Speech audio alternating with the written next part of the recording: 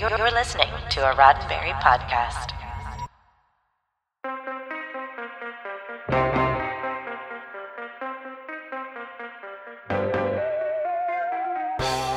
I'm Ryan Myers, and this is your SciFi5, 5 minutes of science fiction history for January 6th.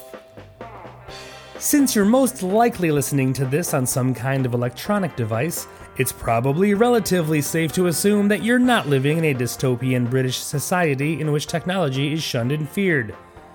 That's right, today we celebrate the release of The Changes, a sci-fi serial that launched on the BBC on this day in 1975. The show begins with a family sitting in their living room, the daughter quietly doing homework while the parents make small talk about the weather. So basically, it's about as British as you can get without someone actually pouring tea on screen. However, this British bliss is short-lived, as the television, moments ago displaying a report about abnormal weather, begins emitting a strange sound, which seems to affect the parents adversely. Moments later, the father bashes the TV into oblivion, and we're then treated to a montage of similar events happening all around Britain, peppered in with a bit of borrowed disaster footage. Everything with any bit of electrical impulse, be it cars, radios, TVs, or lights, must be destroyed to stop the terrible noise. Anything that can't be destroyed must be avoided, and even the words for technology have become taboo. Soon the world, having destroyed what it can of its own technology, suddenly finds its population trying to get by in a newly tech-free world. All in all, it has the shades of a zombie apocalypse, although instead of fearing the Walking Dead, they just fear Walkmen.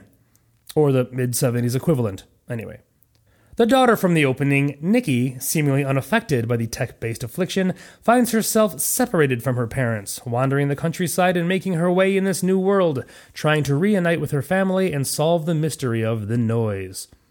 Interesting premise, right? So where did it come from? Stick around and find out, and try not to destroy your electronics in the meantime.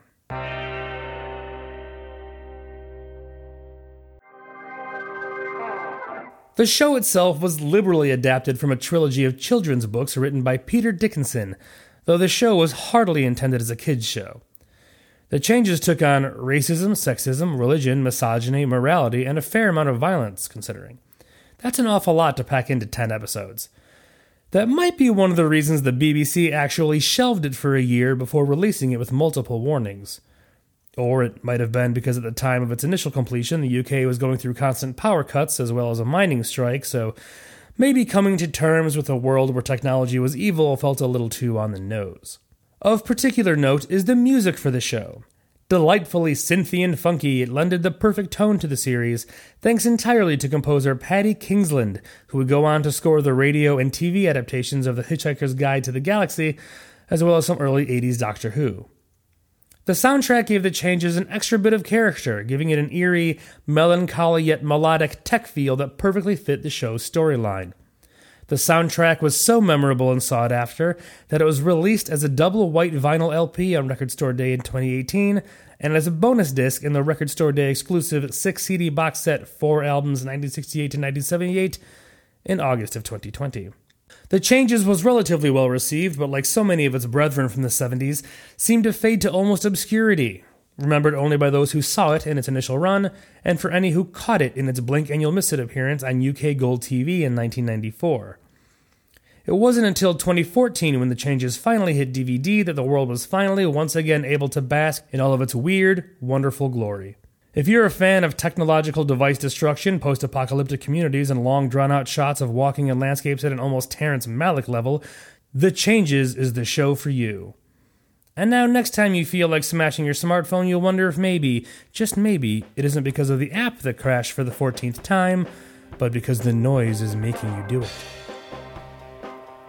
This has been 5 minutes of science fiction history, your daily SciFi5 for January 6th. SciFi5 is produced by Roddenberry Entertainment, executive producer Rod Roddenberry.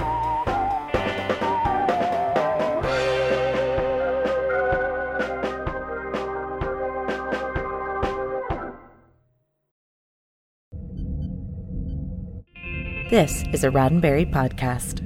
For more great podcasts, visit podcast.roddenberry.com.